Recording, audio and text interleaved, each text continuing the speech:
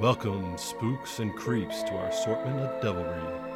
We will question your reality, tug at the taboo, and follow the white rabbit into the abyss. Leave sanity at the door and only bring superstitions, for now you're in the hands of our host. Enjoy the show.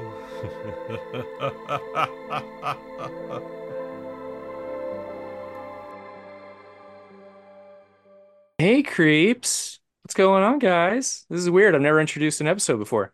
We're here with the lovely Trina. Say hi, guys. Cody. Hi guys. Good evening.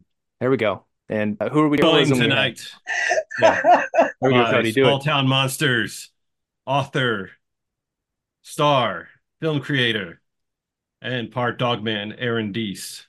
Part though. Hello. What part Hello. though? That's what I want to The bottom part, because we can't know. Bottom see it. part. I've got a mask around here somewhere. There it is. Can't reach it though. Hello. Yes, my name is Aaron. I'm very excited to be here. Yeah. Thanks for Hello. coming on. Thank you so much for coming on. We were chatting before we started this beautiful intro, and I think it's going to be a fun episode. And I we hope got so. lots Unhinged, of at least. questions. Well, I only have one, but What was it, the same one that Cody had? kind of, but not Kind of. really. If I have a chance to express my question, I will. It's Okay. one of those. It has to be the right kind of moment. Yeah, you don't want to have a list. Just go through the list. That's boring. Right. I like, organic type questions. Yeah. So, though, Aaron, I do actually have one question. I just saw, I believe, on the socials that y'all hit your Kickstarter goal for Small Town Monsters. We did. Yes. Thank you. About a little over 24 hours ago at time of this conversation. Yeah. We Yeah. did hit the base funding Congratulations. goal. So thank you. Thank you to you guys. You've been sharing our stuff and I saw you on the backer list. Like we're so grateful to you guys. So thank you. You're But welcome. we've hit the base funding goal. So all the rewards are locked in for all backers. And now we're making that push to the stretch goal so we can get Cursed Waters added to the reward list. So Yeah. Nice. That has to happen. I'm fascinated with Ogopogo, so we've definitely got to make that happen. So, how it's many actual projects are attached to this Kickstarter? Ooh, so there are five films. I'm gonna mess this up, but here we go. There's Lost Contact, Dogman Territory, Werewolves in the Land Between the Lakes, which I happen to be in. On the Trail of Bigfoot, The Ancients, Cursed Waters, Creature of Lake Okanagan, and Goatman, Cryptid the Goatman. So there's five films, and then we also have all the physical rewards, of course, and then the next book that I happen to be writing will also be attached to it. You get the hardcover edition of Hunting Grounds, Dogmen of the Lakes. So there's a lot of different projects involved. Of course, Gene St. Jean's Goatman statue, all the Yes. artwork by Chelsea Lowe, the Nice. hoodie and T-shirt by Jonathan Dodd. Yeah, we love Uh, Dog.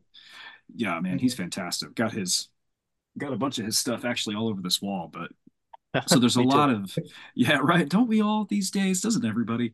Uh, somewhere, at least in our hearts, we all have Oh Jonathan yeah. Dodd's artwork on our walls. So there's a lot of different projects from artwork to, the films to the book to just even the apparel that we're including this year. Yeah. Mhm.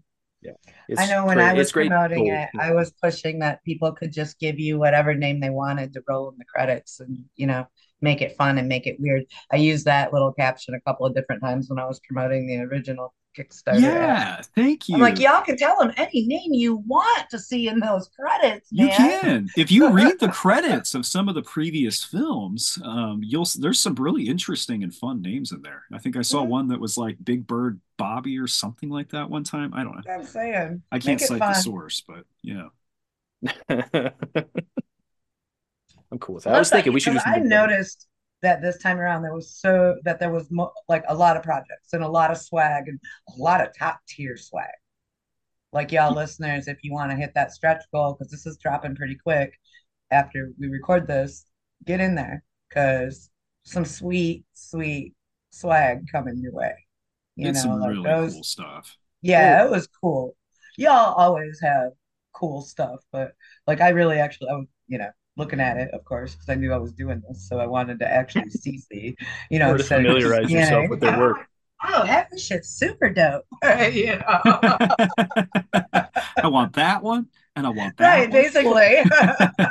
Yeah, that's exactly how it is. Like I usually this is the third time I've done the statue collector level, and I was looking at the next tier. I'm like, can I justify it? I don't know. I'm gonna have to go back and do something, but there's so many great things, and the fact like I'm holding it in my hands here, the hardcover. Oh, you got Yeah. it. So yeah, the hardcover edition of your first book, which is amazing, by the way, and I don't just Thank say you. that because you're on here. I genuinely loved it, so Thank you. you're welcome, and I'm He's talked excited. about it before, so he's not lying. He's Yeah, it's actually not just talked about your book before. So it's just Thanks, man. not for the post a picture on social media and get famous kind of thing. No, like it's well done. It's very it's easy to read. You're not talking down to the reader. You're informative without being over people's heads. Like it's this perfect middle ground. And I think it's hard to do that in this genre because it's either here's information or here's people just being goofy.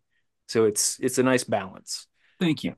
You're Thank welcome. you. You're I welcome. I'm really excited to read appreciate the that. other one. Yeah, absolutely. Thank you very much. I sought to, if nothing else, make it somewhat entertaining, somewhat Mhm. interesting. So I'm really glad you enjoyed it. Thank you. Yeah, you're welcome. You're welcome. Cody, you got anything there, buddy? With your muscly arms? The arms. He picks up a barrel. Yeah, I do. oh, he just literally walks in just all swag. Y'all guys can see the sweat. I'm running around I can smell it. crazy around the house with the kids. I said that too when you were late. I'm like, he's got two small children. I know what's happening here. Yeah, we were just chilling. It was good. We were It chatting. was We missed all you, but chill. it was all good. Sorry. No, man, legit. I was You're I was fine. afraid. I was talking to Rick a couple hours ago. I was afraid I was gonna have to cancel because Ezra's like going through this whole teething nightmare right now, and today's just been Mhm. one of those days. And I was like, you know, if he's up with a fever screaming, I can't No, do a podcast. Well, right. no, it's we all have kids, and my almost 18-year-old, she just had to have surgery, 2 days ago. So it's those things like those things happen, and you have to put Yeah, everything else yeah, aside. Family comes first. Oh, yeah, yeah, for Hammer sure. that for sure. I appreciate you guys being Yeah, understanding. absolutely. That's what I like. One of the things I like about my job, I get to do it while I hang out with him. But Yeah, anyway, I don't know how we Right. got here. Sorry. Yeah. You're all right. I like tangents. Well, Same. first things Same. first is when are we going to go hunting for Dogman? I mean, whenever you want, bro. We live like 15 minutes apart. That's right. I'm ready. Let me know when and we'll make it happen. Legit, dude. Yeah, there are some areas in San Antonio that I've had reports come out of or heard there might be potential reports in that Hmm. area.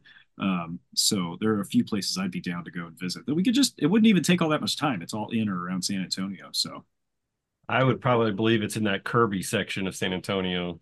That's pretty sketchy over there. there's there's a couple areas like I got one and a lot of this I can't figure out how to put a sentence together right now. A lot of this I found out about after I wrote the first book, like just from it kind of being chattered about in certain circles. I had messages from people. One was north of 1604 up around 281 Stone Oak Parkway area. Mhm. And to most people listening to this that probably won't make any sense, but and then another one another one was down near the train tracks, very close to what is now downtown. But this sighting was circa the 50s when it was still very underdeveloped. And that was kind of the edge of the city, as I understand it, from speaking to this witness. So there's a few places to go and visit and at least take pictures and be like, this is the location of a sighting. Yeah, so 1604 and 281, whenever I was a kid, that was like completely not developed at all. Mm-hmm. And I live on 1604 now, so even as of like 5 years ago, I was driving to work and there'd be deer crossing the freeway because it's Mm-hmm. still so, it's still newly developed that, yeah, the wildlife hasn't really picked up on it yet. So Yeah. I Now could it's totally see an that. now it's an urban industrial nightmare as of like today, but like even 10 years ago, it wasn't that much developed, at least compared to what it is now. Bulverde Road was basically nothing. And again, these locations probably mean nothing to most people listening, but it's just an example of very rapid urbanization in an area where there is some reported cryptid activity. So And do you Yeah. that's think that's why there's more sightings these days? Like for sure, we're building over their habitats and whatnot. I would say so. Uh, I believe Cliff Barackman, and if I'm misquoting and not accrediting the right person, then I apologize, but said that, to have a Bigfoot sighting, you have to have Bigfoot, you have to have people. Mhm. Um, So it's the same with Dogman. You have to have the phenomena, you have to have people present to witness it. So, you know, I think Yeah, Right. so. it's like that stat they just came out with. Well, Bigfoot are sighted where black bear populations are. Well, duh, that's where large apex predators are. That's where they're Yeah. going to be. And people are seeing, it's just absurd. It's like that correlation and not causation kind of thing.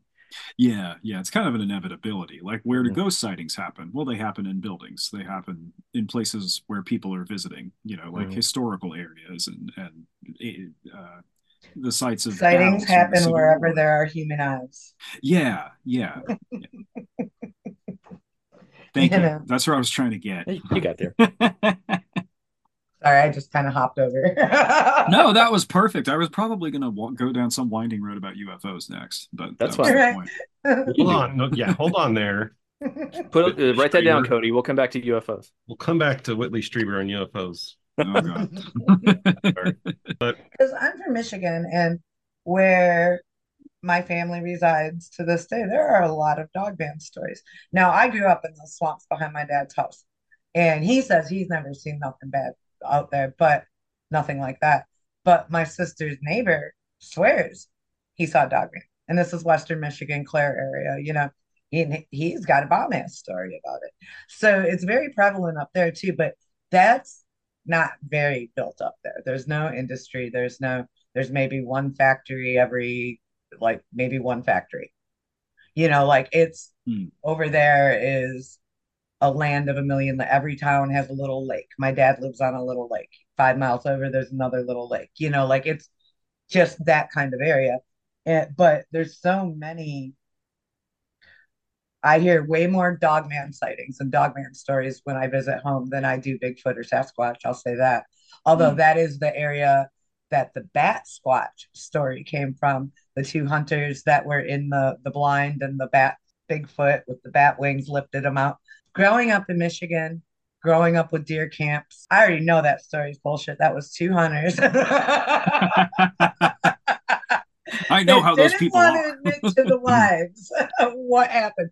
My mom once packed my dad's socks in his rifle case. So when he called 3 days later and said, "Babe, you forgot to pack socks," I know what happens at deer camp. So I don't buy the bat squatch sighting at all. The minute they said it was two hunters in a blind, I'm like, yeah, buddy.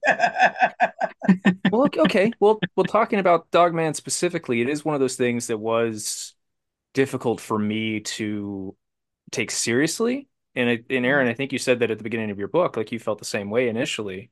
Hmm. Me too. And then and I've talked to a lot of people about this, you know, in the recent past, where I can't dismiss people's experiences any longer. That's Yeah. really what it comes down to. They're experiencing something and it's not normal. So, Th- that's precisely it. yeah. Yeah. And we talk about where these sightings occur, and it's very often, natural areas or national parks, ranch lands, places that are protected or maybe privately owned, but there aren't a Hmm. lot of eyes on them. But then you do hear about urban sightings like the ones we mentioned in San Antonio a little while ago. Um, Mhm.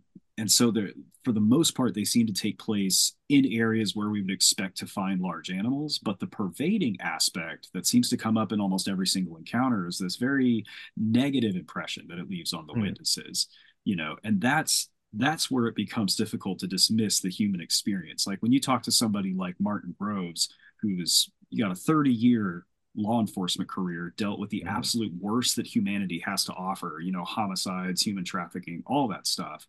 Um, and he sees one of these things and it changes him for the rest of his life. That means something. Mhm. So, and that's just one example. I could pull a few more out if we wanted to, but that's the thing. It's those human experiences that you can't just write off and go, "Oh, well, you just saw a dog," or "Oh, Hmm. you were just tired," or "You were just drunk," which is a whole other conversation, or "Oh, you just my favorite, you just saw a Bigfoot." Maybe, but Right. maybe that's a different conversation. Sorry. Yeah.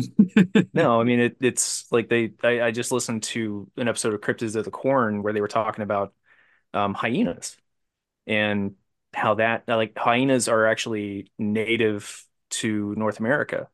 They were extinct long before humans arrived, but it could be um, relict populations of those, and that's what some Yeah. people are seeing. Like there's so many things out there that it could be. It's fascinating to think about it. And we do So, get a lot of those descriptions where they say hyena like. So yeah, sorry. Yeah. Sorry. oh, I was going to ask. So, my first experience about hearing about the dog man, of course, I didn't believe in, really didn't give Bigfoot too much thought until I lived and worked in East Texas for 4 years. And people would tell me these stories about Bigfoot, like actual encounters. And then Dogman gets rolled into there as well. So this is up near Longview, Tyler, going over towards Shreveport, East, like Northeast Texas, Louisiana. And I've always been curious about the line between what the Louisiana people call a rougarou, to what the East Texas people call a dogman. Of course, rougarou kind of sounds, when you start hearing the description, it's borderline werewolf kind of a thing. Like my uncle was cursed or something like that. You would hear that. Mm-hmm. But then in East Texas, which, we're talking 30 miles from the border, there are stories of like two dogmen pacing a guy's truck at 60 miles per hour. Mm-hmm. So I've always wondered, have you seen any kind of relation between those two universes right there between the dogman and the rougarou? Yeah, and that's a really interesting question because where is that line? Like you said, if we see one in Texas, we call it a Texan dogman. At least that's what I call them in my head. But if we're in Louisiana, it's a rougarou. And the rougarou is generally there are a lot of interpretations of it. There's the idea of it being like a kind of a natural guardian, of something that's tied to the earth. There's the idea of it being a witch or a warlock, a person that can take on this otherworldly shape. It's not just one thing based on what I've read. And, Small Town Monsters did a great documentary on it. Um, I didn't help make that one. I just think it's a great movie. That was before my time. But Dogman, a lot of people in the cryptozoology community very much think of it as a flesh and blood creature. And I've seen a lot of interesting discourse online where people will say basically werewolves don't exist, but Dogman is a real thing.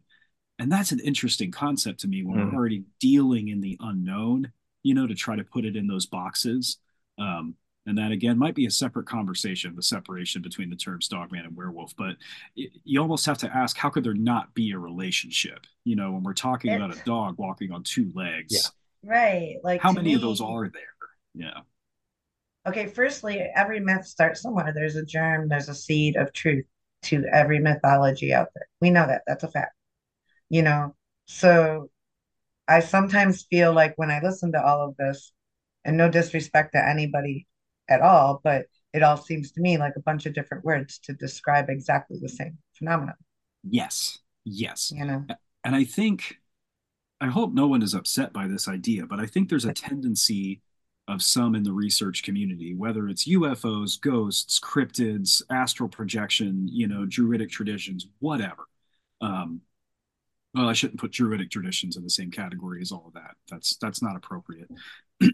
But any of this stuff that we're all very passionate about, I think there's a tendency on our part to say this is that or that is this. Like with the Bigfoot thing a moment ago, if I'm going to say as a researcher, yeah, I know you're saying you saw a werewolf, but werewolves don't exist and what you actually saw is Bigfoot, when I don't even know exactly what Bigfoot is. Mm-hmm. One, you're downplaying the experience that person's had who mustered up the courage to say to you out loud, I saw a werewolf. Like, it's a lot easier to say I saw Bigfoot. Yeah. At least that's Right. something people have heard of, It's almost more socially acceptable to see Bigfoot than Well, dog for it sure. is. I can attest to that in my professional life. I work in distribution. I'm an outside sales rep, and I was in one of my stores, and Bigfoot came up, and they told me they saw Bigfoot across a lake behind a tree. And no one in my professional setting would ever say, I saw a dog man. I don't think that would be the same thing. It's totally different because you don't Yeah. have, there's a camp that is flesh and blood Bigfoot, and that camp is not the same as supernatural dogman. I think Mhm. they're two different things for sure. Yeah. But And is this is Dogman supernatural? Do you think he's supernatural? I Just say. if he is real, yes. If Dogman is real, I believe so. Yeah. It has to be supernatural, in my opinion. Cutting to the chase. and that's such a, and I'm this is one of those things I go back and forth on every single day. I'll spend an hour working on a chapter about the natural animal behaviors that seem to be mirrored in Dogman encounters. And then I'm very much like, these are animals. They've got to be animals. And then the next day I work on a chapter that's about the opposite, that looks at the spectral side of things. And then I'm like, these are something from the beyond the veil of reality. There's no way that these things are animals. And yet these reports consistently, have both of these attributes. Some are much more on the spectral side, some are much more on the zoological, quote unquote, side. I might be using that term loosely. And then a lot of them overlap. So it's like, can that be a normal animal? I don't know. I don't know. I think that's what bugs me about the Dogman legends so much is again, I really like things to make sense, And I understand that things are never always going to make sense. But so I don't know if you're in the with Dogman, like you just said, no, sometimes I look at the stories and I'm like, he's acting like a dog. And sometimes he's acting like a man. So I guess that's why he's Dogman. I don't know. I think that's why I always have had, I don't want to say a distaste because I love the stories, but I hate when I start trying to wrap my brain around it because the behaviors in the stories are very contradictory, like you just said. And then it makes me want, I don't know.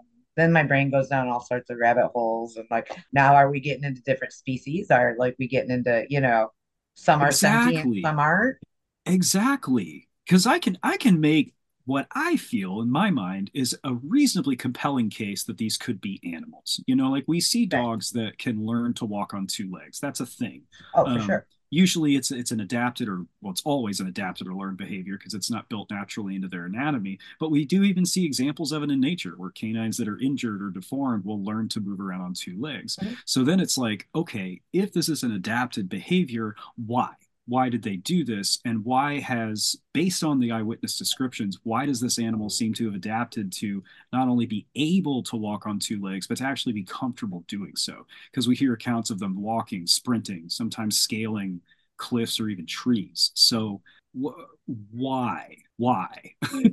Is it evolution? And, are we watching evolution in progress? Like, crazy, that, because that's where I start going, like, why are they adapting into, that? Right? Like is it a Planet of the Apes situation? Like, oh God. Which could actually fix a lot of society's problems. I've been thinking about this lately. Sure. Oh, I'm just waiting for it. Come on, man.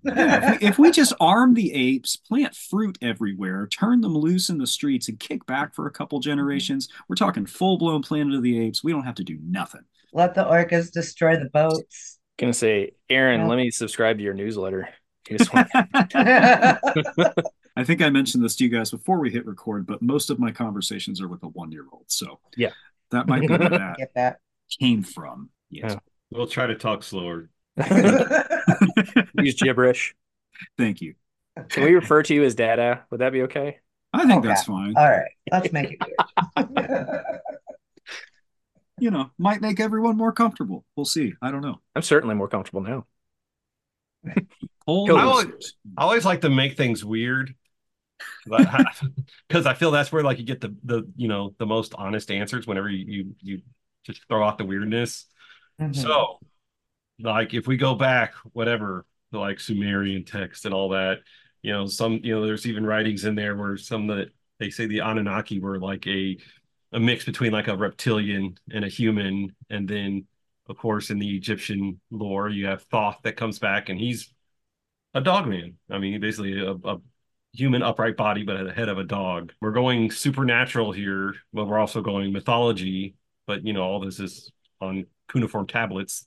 That's much older than anything we know right now. What are your thoughts about that? What if it could be just this underlying race or civilization that chooses not to be discovered, but always kind of accidentally came out and you saw me, kind of a thing? Because you do have the was it the Skateboard Swamp monster? Was a lizard man of Skateboard Swamp? Yeah, Bishopville. You have that right there. You have the dog man. Some of the stuff eyewitnesses from whatever Sumeria working with half lizard people, Egyptians working with dog people. What are your thoughts on that? Well, first, I just want to know if you stole my notes, but for the book I'm presently finishing. But no, yeah, there's a lot of precedent for the canine human hybrid archetype in ancient literature. A lot of people like to talk about King Lycaon of Greek mythology, which I am more and more of the opinion is a separate thing. It's an allegory about cannibalism and humans Yeah. and morality and stuff.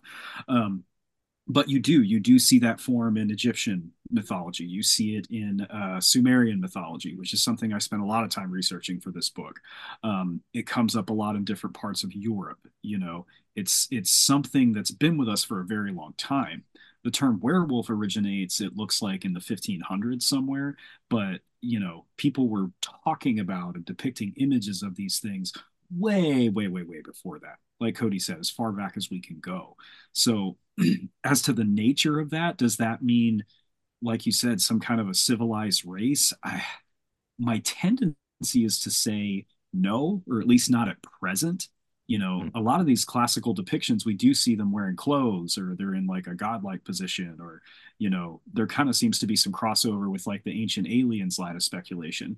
But then any modern sightings that we have, they appear as and behave like animals. When we're talking about the European werewolf of the Middle Ages, we're talking about something that is very steeped in black magic and dark mythology, but not necessarily, excuse me, not necessarily a race or anything that's civilized or organized, at least not that I've encountered. Now, there is this idea of the cynocephali, which are basically exactly what Cody's talking about, like a race of dog-like humans, or not dog-like humans, but canine humanoids. I don't know why it took me so long to say those words. There's the idea that Christopher Columbus might have encountered them. There's Saint Christopher of Catholic mythology. And those are, again, things that I think tend to be allegorical. I think they're kind of based more in the cultural references of the time, where they originate, how people maybe perceived foreigners and people of other societies. But I lack the historical credentials to comment on that in detail. I think one idea for them having been around and popped up so much in history is that maybe this is some kind of an archetype that we just carry around with us. There's the whole idea of Carl Jung and the collective unconsciousness, which I, again, don't have the intelligence to summarize accurately, but maybe this is some common thing that's built into us all somehow. And occasionally it manifests itself and it pops up. I don't know. I'll never know the answer. I will die long before anyone figures it out, if they ever do. But it's so layered. There's so much to this phenomenon. We're really just getting started. Like, if Bigfoot research is in its infancy, Dogman research is, mom and dad's first date. I don't know. Still on the back seat of the Corvette. Yep. Basically. Just getting going. No. Haven't even had our first fight yet. No. That's not So true. do you have a projected date of this new publication that you're working on there, sir? It will be early this year. I am pretty much finished with it. And then it's just a matter of kind of working things out with the printer and getting all the press stuff lined up. And fortunately, because I'm going to read it and we're going to discuss this again. Oh, thank you. I'd love to. I haven't done interviews in a while just because I've been so focused on trying to finish this book. And so this is fun. I could do this all day. All right. Fair warning. It'll be soon. As soon as it comes out. Yeah, hit me up. You'll find me again. Very available. But it'll be early this year, and it's going to come out very close to Jason Hewlett's book about Ogopogo. The precise title of which I cannot recall right now, and I'm embarrassed, but I don't want to guess and get it wrong. But Jason Hewlett is publishing a book with Small Town Monsters Publishing on Ogopogo. So I do not know which will be first. I think he's probably more finished than I am because he's Jason Hewlett. So, but we'll see. That's fair. He's got his act together. That's for sure. Yeah, he knows what he's doing. That is fair. He seems to have a plan. I do not. No. Cody, what else is on your list there, bud? Seeing you sitting there muted, it's just weird. Oh, because I got kids running in and out, so I'm trying to. Oh, assert your dominance. Tell them to go to their room. Oh, one of them's not feeling good, but she can tough it out. Put her outside. Tell her to walk it off. Rub some dirt on it, kid. Seriously. My arm's off. Another one. I don't know. It'll grow back. Yeah. I'm sorry. You had backpedaled on some druidic traditions. And So I was just thinking about all the things that I find really interesting right now that are not necessarily mainstream conversations. And I have a very, very close friend who is a druid, like is a part of a druidic order. And when we talk, we'll talk about that stuff, and I'll talk about UFOs, and they will kind of talk about some of the druidic things that maybe there's some kind of a potential connection here. So but that's not the same category. Those are not the same Mm. things. Druidic traditions are something that are very deep and historically significant and very, very deeply held to some people. And I felt that I kind of casually threw all that stuff in the same box, which was not my intent. So, yeah. Yeah. But, it is an extremely interesting topic. And if you have the opportunity to study it or talk to someone who is knowledgeable, I highly recommend doing that. Oh, absolutely. I mean, even when you mentioned it, I was like, oh, Jewish, huh? Good to hear. I didn't think we'd reference Spaceballs tonight, but here we are. We can always reference Oh, Spaceballs. goodness gracious. A Full nice circle. little aside here. This is embarrassing to admit. I saw Spaceballs before I saw Star Wars. So Oh, I know, real weird. My parents, blame them. I don't think that's wrong. It's right. But you unusual. don't get 90% of the references that No, way. I understood it like 5 or 6 years later when I finally saw Star Wars. You're like, oh, I get it now. I had 10-year-old seen a Rick lot was of confused. I had seen a lot of Star Trek parodies before I finally sat down and watched Star Trek in like my late 20s. So I feel that. I can see Oh, that. you saw Galaxy Quest, and then you were like, okay, let's go watch Star Trek. Yeah, Precisely. exactly. Precisely. Yeah, I'd that's seen a okay. couple episodes, but I finally watched the entire series in the midst of a deep depression from ages 28 to 29. So Sympathize. Wow. it was great. Yeah. They're all, tell us about the dark time in your life. Star Well, Trek. I fell Just off my watch Star Trek. skateboard. Yeah. What was the worst year of your life? Oh man, let's roll the dice. No. Yeah. Right? Goodness gracious. Cody, you had other things on your list. We want to get to those things. Oh, yeah, absolutely. So we're staying on, Dogman. I go back to this story. It was on ITF so many years ago. I think it's like, I actually used to know all the ITF numbers that were like Dogman related. I think this is like 181. Oh gosh, I'm trying to think. It's this guy. He's running. He used to do track, and he's a running. He lived out in the country. He's running down a dirt road, and he's got a cornfield on like his left. And as he's running, he can hear something running with him, but through the cornfield. And so he starts to pick up speed. When this thing's picking up speed, granted, it's running through the corn too, so it's got resistance on it. Of course, in the end, when he actually like tries to outrun it and turns around and catches a look of it, he describes it as looking like Anubis. How often have you come across that description there? At least three other times that I can think of. It came up a couple of times when I was talking to people for the Texas Dogman Triangle. The judge over at the From the Shadows podcast, he had an encounter in Ohio, I believe, and that was a description that he used, like Anubis, when he and I You know spoke that about that it. it, that probably was the one. I'm getting confused now. It was Ohio. Yeah, he's the judge. There you go. Oh, okay. Yeah. So, yes. I'm And that's sorry. a story I find very compelling because, again, you're talking about someone who has a career, who is respected, who is known, who's not, does have something to lose by sharing what a lot of people would consider to be a pretty outlandish story. So, but yes, I've heard that description come up before. And I think it's another example of people trying to describe what they're seeing. I think it might be a lot of why the term werewolf comes up because that's an archetype that we're familiar with. But Anubis is interesting because people don't generally think of Anubis as a werewolf. That's a jackal that's, on a human body. People don't generally cross those things over until we start having this dogman werewolf conversation. So it's always interesting when that comes up in those descriptions. When I hear Anubis, I always wonder if the creature that they're seeing is just all black and that's what their brain is associating it with.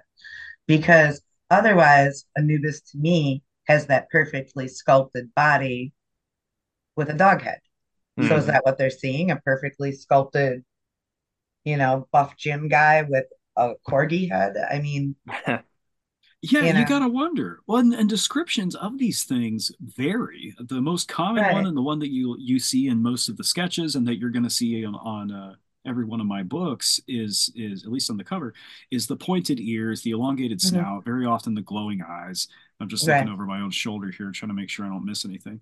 Um, Hmm. that's what comes up again and again. But you do have descriptions where they describe it as looking like a Rottweiler. You get the hyena-like descriptions that came up a Right. few minutes ago. I've seen, and I don't put a ton of stock in these things just because it's the internet, but I've seen these little graphics floating around, and I'm sure you guys have seen them that are like, the 8 different types of dog man, and there are all these like drawings and AI generated images, and it's like type Mm. 1, type 2, and I'm just like, okay, I can tell you, at least regarding the areas I've studied, that we do not have enough consistent eyewitness descriptions to put out a category list and say they Right. all fit into this. There is just not Right. enough data to do that. Um, Right. at least not in the land between the lakes, and at least not in Texas. So Right. That's a big whatever that's worth. assumption too, to say there are these 15 different types. It's the same with Bigfoot. Like if Bigfoot is real, it's probably one thing. Like it's not 12 different relic hominoids across North America. Like that's not happening. It's That's like an even. different. What's that?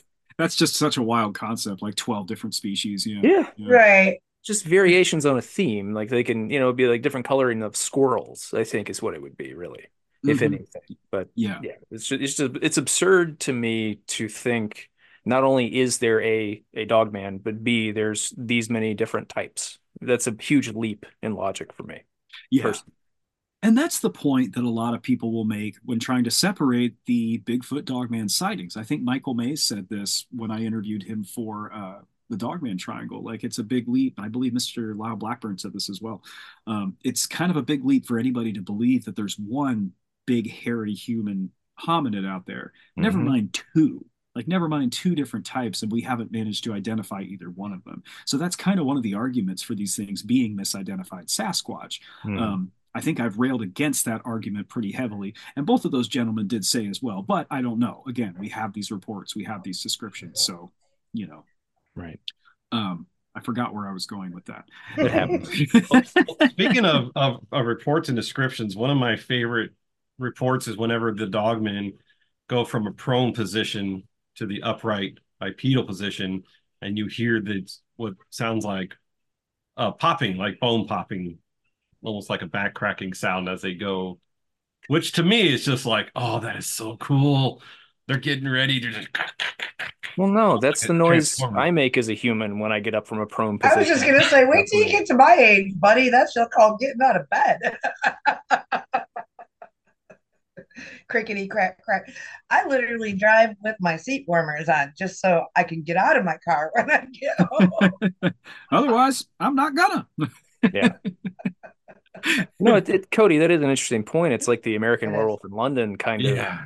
quick transformation where they're adjusting their bones somehow. It's And a I've cool I've read concept. reports of people hearing the cracks. Like I know I was joking, but I have read some reports like that too. That does come up a lot. Yeah. I Yeah. will say again, and I hate to keep saying, well, in Texas, but that's just where I've spent a lot of time looking into this stuff. That's not something I saw come up a lot in the Texas reports, at least not the ones Hmm. that I've had the opportunity to research. Right. I Land Between the Lakes is tough because there's so much conjecture and there's so much discussion and there's so much online. It's really hard to say what is and is not a part of the actual phenomena there and what is just a result of the internet being obsessed with the beast of the LBL. Um, Right. so that's a tough one. I didn't hear that come up a lot when I was there talking to people, but it was mentioned. And Linda Godfrey mentions it in her books. It does come up a lot Hmm. as to what that is. Like, is that more biological? Is that like joints popping, like we crack our knuckles? I don't Yeah. know why that would be the case. Or again, is this some kind of spectral thing that we just can't understand? And like maybe it is actually changing its shape right in front of these witnesses who report that. I don't know, dude. I don't know. Right. And their brains are just making it what they can believe within their own belief system. Yeah, it could be a You know. misperception. Say this thing is moving through the underbrush and it's moving very quickly, and it's stepping on branches and cracking logs, which we do hear talk about that as well. Maybe in that split second moment, 10 to 30 seconds that they see it, and I'm speaking in very general terms, this isn't a specific case. their mind is perceiving, oh, the bones are cracking and moving. I don't know. That's just speculation on my part. But Right, right. Well, I was reading the Phenomenal Sasquatch, um, and yeah, by Matt Pruitt, and he was talking about having supernatural attributions for known creatures, like either early in their discovery or before they were officially discovered. It's like tigers had supernatural things they were supposed to do. Gorillas did the same thing. Like there are all of these things that are attached to known species that obviously they don't do. So a lot of this could also be misattributing something supernatural to something completely normal or not even supernatural or paranormal. So that's yeah, just something I keep in mind too. yeah, and that could be one of the argument for these things being an unidentified species, Mm, or maybe something new that is developing, or something that again has popped up throughout history, but not consistently enough that we can conclusively identify it. If you think about the first time, if you've been to a zoo and gotten up close to a gorilla through a pane of glass, that's pretty weird. yeah. Like that's kind of a weird experience. It's very uncanny because you see pictures and video of these things, and then you actually get in front of it, and it's your brain does something different. So then transpose that into an animal that is not even supposed to exist, is not even supposed to be there. Maybe Hmm. our human mind, with our limited frame of reference and our limited perception of reality, takes that weird animal and morphs it into something supernatural. Maybe. Like Maybe. I'm not saying that's the case, and you're not going to hear me try to contradict the testimony of anybody who says, I experienced this and I'm convinced that it was supernatural. That's not what I'm here to do. It's Right. just an element of that phenomenon that, like you said, it's something to be considered. Hmm. Cody, you look like you got something else there, bud. I can go all night. I'll let you. You're the one with notes, You guys man. get some in there if you want. Cody's been hearing me scream about werewolves in group chat since before this book was a thing. There we So go. he Yeah. knows how to keep me going on this topic. And then the land between the lakes. Now that's something I want to say I might have heard Seth mention that like 2 or 3 years ago, wanting to do a piece on the land between the lakes. And now you guys are actually doing it. You are actually out there. I mean, don't give us any spoilers or anything, but what do you think? Yeah, it's a deeply strange place. Even if you don't account for the supernatural and cryptid phenomena that's supposed to be associated with it, um, it's a very strange place. It has a very strange and colorful history. Um, as far as European settlers are concerned, dating back to the 16, 1700s, but then, it was a Native American hunting ground long before that. Um, when the land between the lakes was formed, and again, this isn't any kind of spoiler, this is just something that's out there that anybody can learn with a quick Google, tons and tons of people were displaced from their homes. So a lot of these homes were left behind. Cemeteries are now underwater because it used to be the land between the rivers, but it was flooded to create the land between the lakes. Mhm. So you have all these places that are abandoned, that are in various states of decay. And then you have parts that were set up as outdoor recreation areas that have since been abandoned and are in different states of decay. So that alone is just very strange. It's in that way, it's a very liminal space.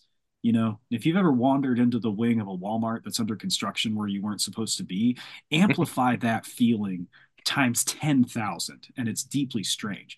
But then when you start looking into, the story of the LBL massacre, or, the ghost sightings that are so prevalent over there, the Sasquatch activity, which that could be 3 books on its own. Wiser Hmm. minds than I are probably already working on that, probably already have done it. Um, it is just such a strange area. And so that going there and seeing that place and actually standing in the environment, there were a few times that I took out my audio recorder and just recorded nothing because I wanted to like capture a little bit of that moment and describe Right. it later. That was one of the coolest parts of this whole experience. And I went on a tangent again there, but it's weird, bro. It's weird over there. It's not that far from where I am, and I've considered doing a day trip up there because I'm Middle Tennessee, so it's a few hours. And I know yeah, you guys were filming with Martin Groves and Daryl Denton up that way, and I know Daryl. I mean, I met Martin at Crypticon recently, but Daryl and I have talked last couple of years online, so it's cool to see that their story is going to be highlighted and put out there to the Yeah. masses. So I'm excited about that too. Yeah, and Martin had spoken with us before. I say us, but again, this was before my time. Yeah, For American it's the Werewolves. collective. Yeah, that's how I like to think of it.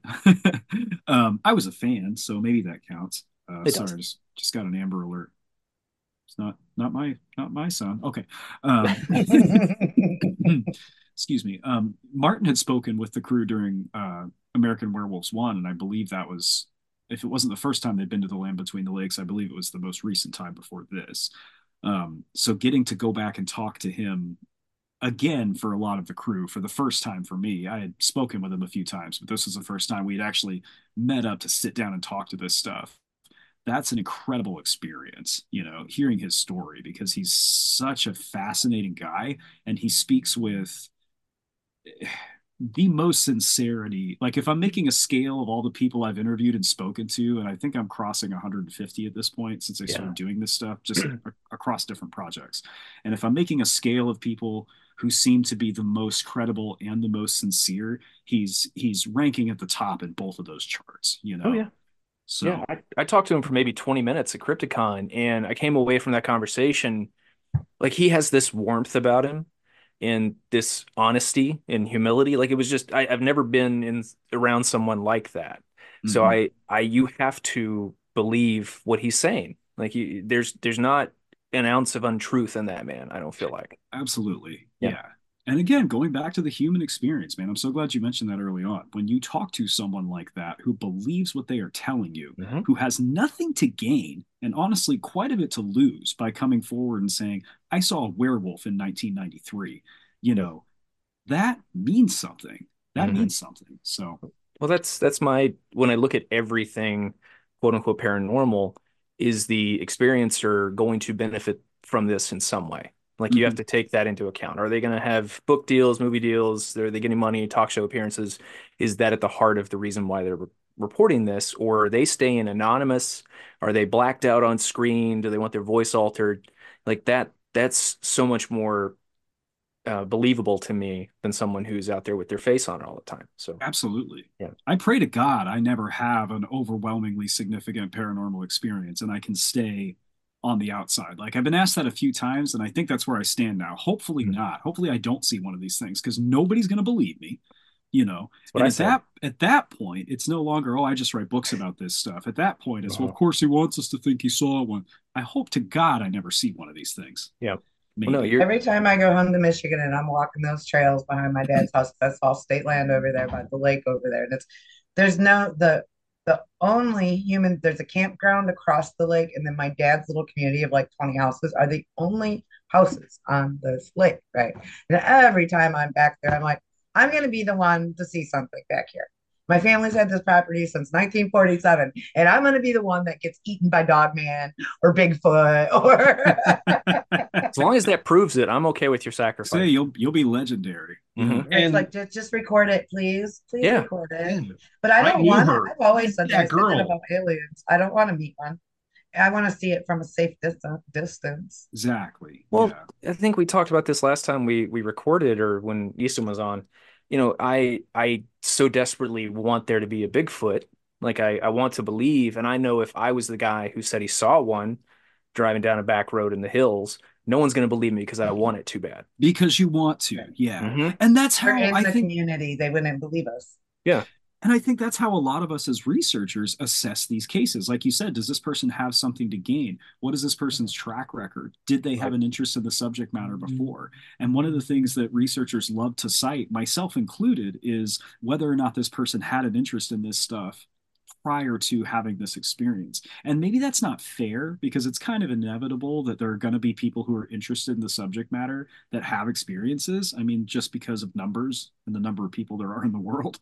So maybe that's not fair, but it's also kind of natural. And I think it's a part of the skeptical process that we all have Mm. to go through. So I don't I know. also pay attention to how they tell the story because I've interviewed people where I can see and feel the PTSD in their voice from what they encountered. So, Matt, no matter what I believe, they believe what they're telling me.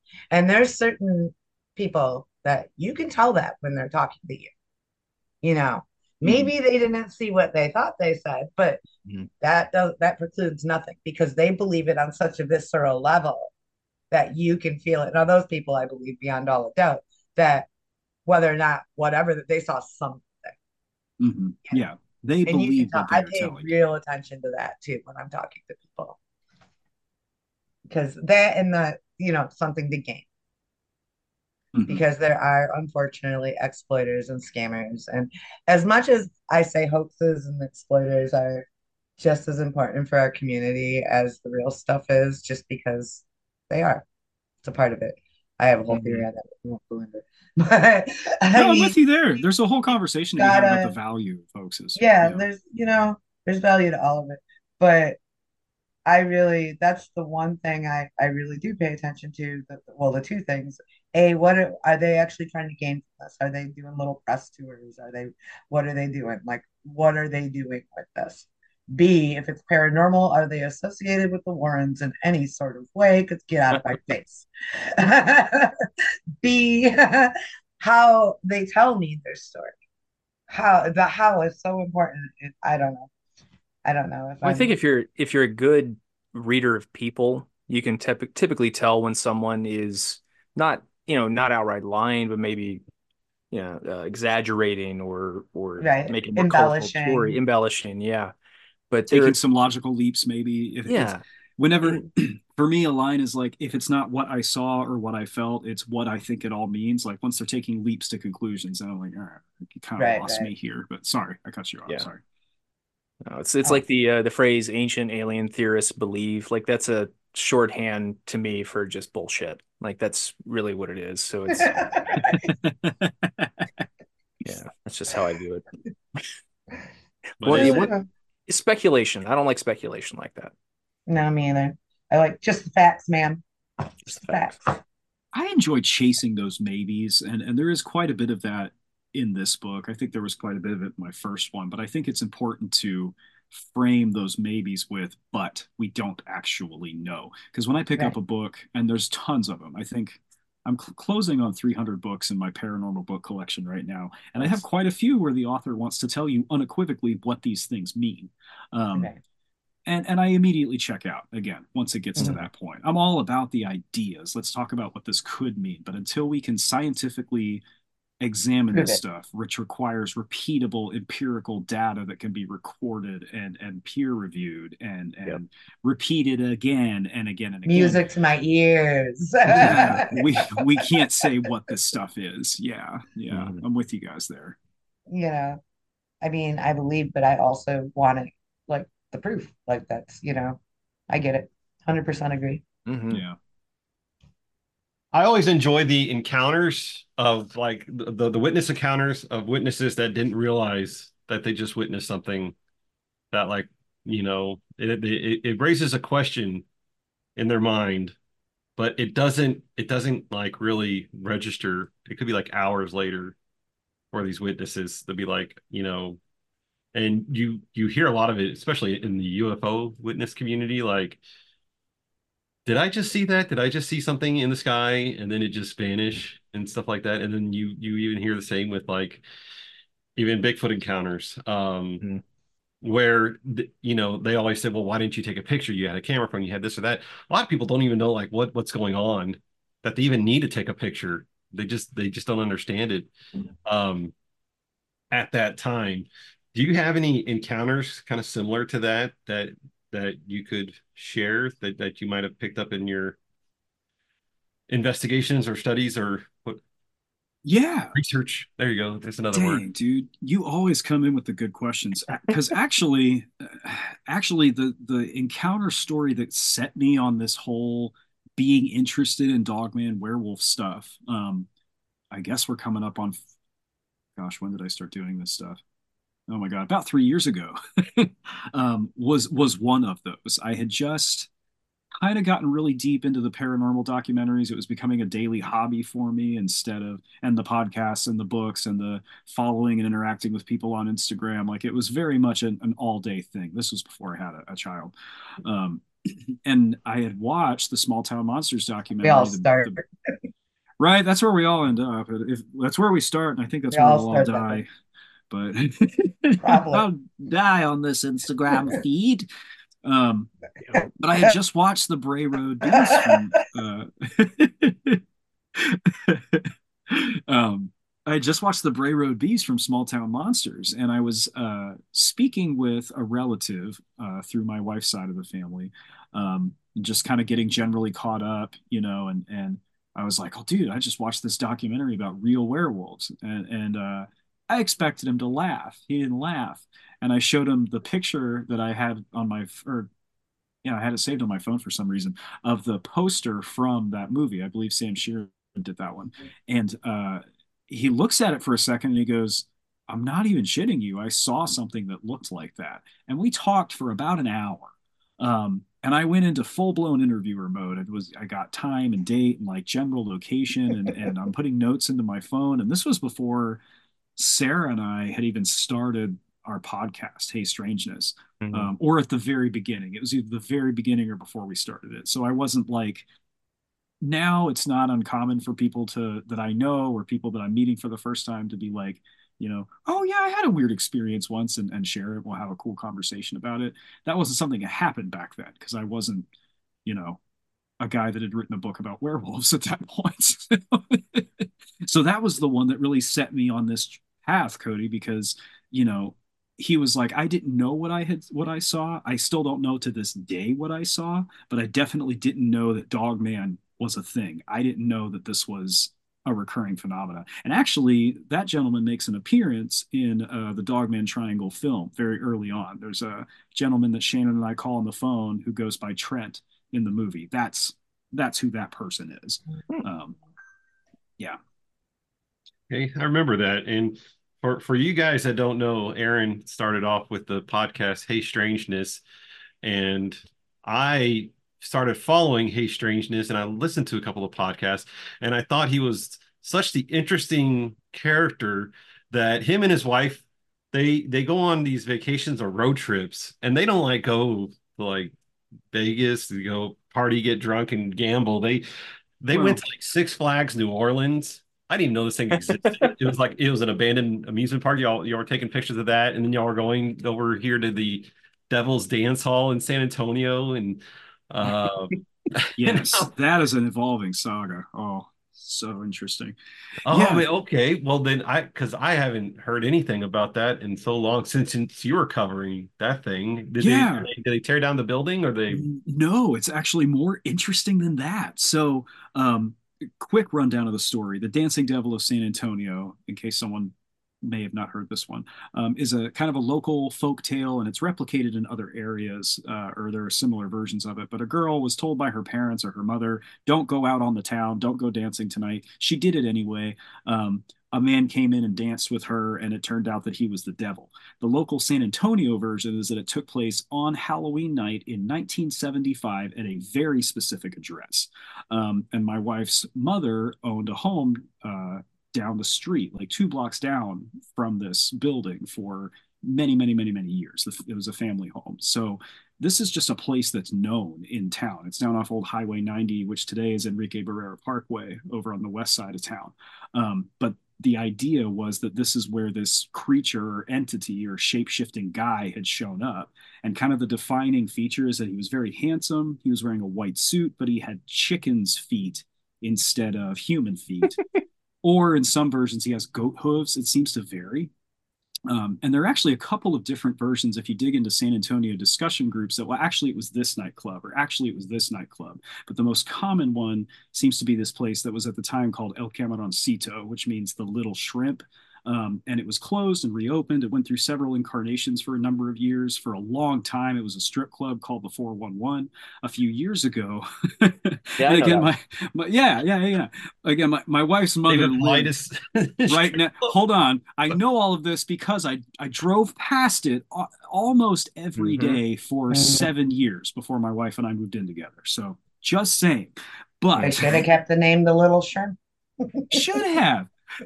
But for about 2 years ago, they did some demolition. They tore out some walls. Now it is a restaurant, grocery store. It's a La Michoacana meat market. So my whole point of all of that little slice of San Antonio history, is that this purportedly haunted location where the devil is supposed to show up is now a place that anybody can just go in and check out anytime they like. Support a local business, buy some tacos. But for a very long time, it was a derelict building that was boarded and chained up. Nobody could go. Mm-hmm. And you got a brick, right? I do. I have a cinder block from El Camaroncito, at least from the period when it was the 411 or whatever it was, because it was knocked out and they left a huge pile of cinder blocks by the road for like a month. I kept driving past them and I was like, bro, I do have a cinder block from the Dancing Devils nightclub. Yes. That's Oh, cool. I'm totally gonna go there now. It's because La Michoacana. I mean, that's my Go buy a jam. taco, Cody. Maybe you'll get a taco from the devil. It was their 420th location at time of opening. 420th, 420. It used to be a David Tacos, Blightus 411 strip club. devil. And sorry, I'm never going to let that. I did not know it was a 411 strip club, and now I'm just loving this. It's a really interesting piece of local history, and that's what I love about this stuff, is that you learn about all this history and all this weird, all these weird things that you really wouldn't probably find out about if you weren't digging into something paranormal. I happen to know about this building just from being in the neighborhood, but I didn't realize it had all this stuff associated with it until I started researching it. So, Dancing Devil. The Dancing Devil. I thought you were about to say something about a donkey show, and I thought, Cody, this is not the time. Not the time, Cody. I was just trying to connect the dots. Club, and we have the Donkey Lady down south of town. We do. I actually haven't gone down there either, which I maybe should admit publicly. But yeah, down on Old Applewhite Road, we have the Donkey Lady Bridge. Isn't that the one that's supposed to push your car or whatever it is? No, that's the train tracks. The ghost tracks, yeah. San Antonio will be haunted AF, bro. Cody, what else is on your list? What you got, bud? We're relying on you for the. Yeah, my list is done. I asked all my questions. All I did was read the book. That's all. Good. It's going to be Monster Fest 2, the Electric Rougarou. Yeah. Ooh, I like that. I'm going to pitch that to Courtney. Maybe it's not too late to get the poster updated. Right. Easton actually did the Monster Fest 2 poster, so if he were here, I could have told him, hey, I couldn't tell him that. I don't have the authority to do that at all. Oh, he'll go ahead and do it. Not even remotely do I have the authority to do that. Like a break dancing Rougarou. I'll see if he'll make an alternate for it. Go ahead and message him. So you're gonna be speaking, correct, at the Monster Fest 2? Yeah, I am doing a workshop with my good friend Heather Mosier, which will be kind of she's so fantastic, you guys. Yeah. I was going back through your feed and I was like, so many of my friends have been on this fantastic show, and there's Heather. I think October last year. But yeah, Heather and I are doing a workshop together on kind of just the process of researching and creating things in the paranormal community. Not to tell anybody how to do their jobs, but just to kind of share some of what we've learned over the last few years. Heather knows much, much more than I do. But it's really more just, I hope, going to be an opportunity for people to interact and share ideas and talk through this stuff. And then Hey Strangeness is currently scheduled to do a live podcast recording, I think. Cool. I know Courtney and I talked about it, but it's been a little while. So we'll see. And those are the two things that I believe I'm doing directly, but I'll be around throughout. We'll be there. I'll be there. It's my one event of the year I venture out for, apparently. I'm excited. To see you. I'll also be speaking at the Smoky Mountain Bigfoot Conference, also with my good friend Heather Mosier, on this very topic, on the topic of Dogman, in July. I was about July to say 27th, something like that. Mm-hmm. Yes. Wait, July 27th? Where's that one at? The July 27th one? I think it's the 26th and 27th, but yeah, I got it on my calendar. Bigfoot Conference to make sure I'm not wrong. Oh, okay. Yeah, it's 3 hours from my house. That's why I put it in there. Oh, yeah, Where dude. specifically is it at? I'm sorry. I'm just saying my birthday's the 24th, so like my brain's already thinking like, where specifically is that one at? Gatlinburg, Eastern Tennessee. Oh, that's not too far from me. It's next to Dollywood. It's not too far. It's not that bad. Sometimes being way down here, in Resort Land, Florida, makes it hard to get up to any of the Midwestern events, but That's just awful close to my birthday. That would, Do it. I don't know. I don't know. Work it Little all brains in are there. going. But thank you so, so much. Is there anything else that you want to add, though, Aaron? Anywhere you're going to be? Anything you want to push? Yeah, I'm I going to mean, edit this and drop it next week. So since it's a promo, fantastic. Thank yeah. you. Yeah, just Uh-huh. anything I'm doing is likely over at the Small Town Monsters social media feed. If it's not something I'm working on directly, I'm definitely posting about it because that's part of my job. So I'm on Instagram at Hey Strangeness. You're welcome to follow me. You can shoot me an email, Aaron at smalltownmonsters.com. But yeah, the big thing I'm really focused on right now that we're all really hyped about is the Kickstarter campaign. We have Yep. till March the 2nd. So the higher that goal goes, the more people we get to send all these awesome rewards out to, and the more stuff we get to offer. So I'm going to yeah, put the Kickstarter link, folks, in our show notes. Again, this should be thank you. dropped next Friday. I'm not sure on the date on that. What is Thank that? you. I don't know. It's like the 17th? 17th. Yeah. 17th? Yeah. So that way it'll hit in with, hit in your time limit. So sign up, folks. I'm telling you. And again, you can get your name in the credits and you can give them any name you want. Could be Make Farts it McGee. weird. Make mama proud, people. Make mama Yeah, proud. you could be Flavor Shake McGillicuddy for all we know. Whatever you want to be. It's a Whatever you solid Now want. name. is the time to be who you've always dreamed of being on the big Mhm. screen. What kind of dream is it? That's a beautiful dream. You will be in movies. By Small definition, Town you will be Monsters in making dreams movies. come true.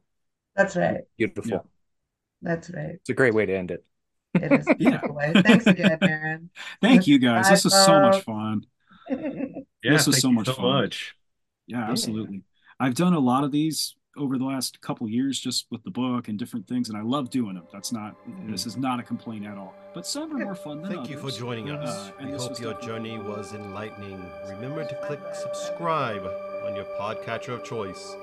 If you are in need of more content, please visit us on social media, Spooks, Creeps, and Assorted Devilry, where we perform daily after miracles. If that's not enough, you can find Spooks, Creeps merchandise on Redbubble and Big Cartel. Until next time, be sure to wave your freak flag high, and we will find you.